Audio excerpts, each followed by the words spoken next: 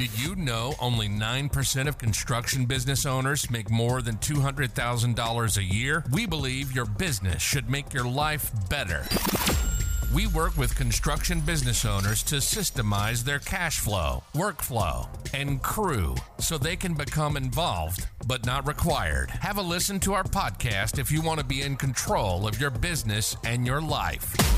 If you want to get there faster, go to involvedbutnotrequired.com. What I'm going to look at first is time budgets.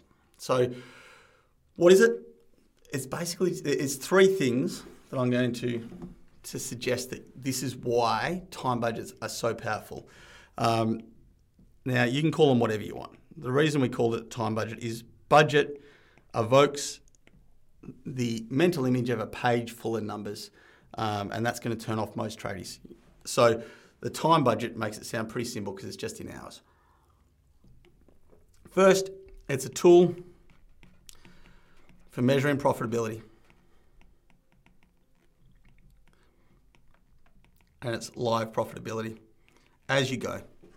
So it's not going, let's figure out where the job is at when it's done. It's figuring out where the job is now, today. It allows you to do WIP reporting, which stands for Work in Progress Reporting. Now that lets you see when you're running multiple sites, multiple teams, you can have at a glance where things are at profit-wise in real time. So anytime you look at a BAS, a P&L, that's what we call lag indicators. It's already happened. By the time you look at your profit and loss or you lodge your BAS statement, that's for the last, BAS is for the last quarter. P&L's for whatever time you define it, but it's already happened. You've sent those invoices. You've received the bills for those things. You had to pay those wages, or you will have to pay those wages. That's historical. It's measuring what has happened. You can't impact that. You can't change it. It's done, right? Your work in progress gives you an up-to-date things of where things are at right now. Now, you still can't change what the work in progress has done, but your forward forecasting of where that's going to leave you, you can change. But you need to know that. So you need to do your WIP reporting to go, right, where am I across the company right now with profit and with profitability? And you need to be able to look ahead and do that. So that reporting, rather than just your P&L reporting, is a really key thing of this. But the other one is, it's actually for your staff. It defines success for your staff.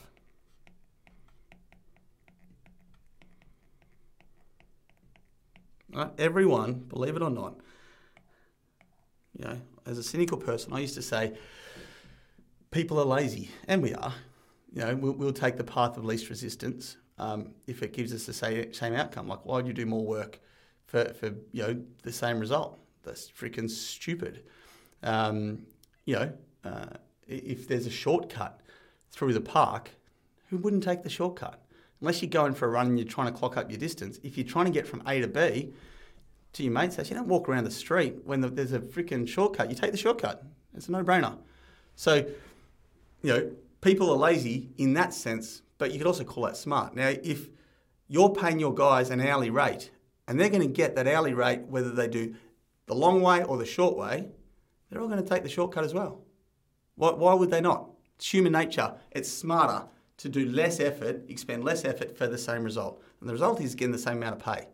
So, naturally people are going to do as least as they can to get the result. But everyone has a self-image. Men in particular have a bigger, part of them is their ego, their self-image. And they don't want to see themselves as shit. And they don't want the rest of the world to see themselves as shit is usually more important. How other people view me is important to me. I don't want to feel like, people think I'm pathetic or no good or a failure. So I want to see myself as a success. And usually I need that validated externally. I want other people to see me as a success. So we also have this innate drive to be seen as capable, competent, successful, whatever that is for us internally, whatever that definition of success is for each individual. Now, that innate ability you can definitely and should play off with every one of your staff. Here is what success looks like in our business. Here is what we expect of you. We expect you to do the following, and we will check in on you. That's what, in corporate world, that's what a performance review is. A key performance indicator, your KPIs. Here's what your expectations are.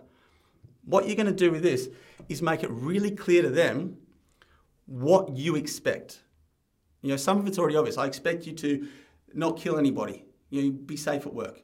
I expect it to be a good quality job. I don't want you to do it and have it fall over. That's no good to me. I don't want to be doing defects. But I need you to do it productively and profitably. Okay?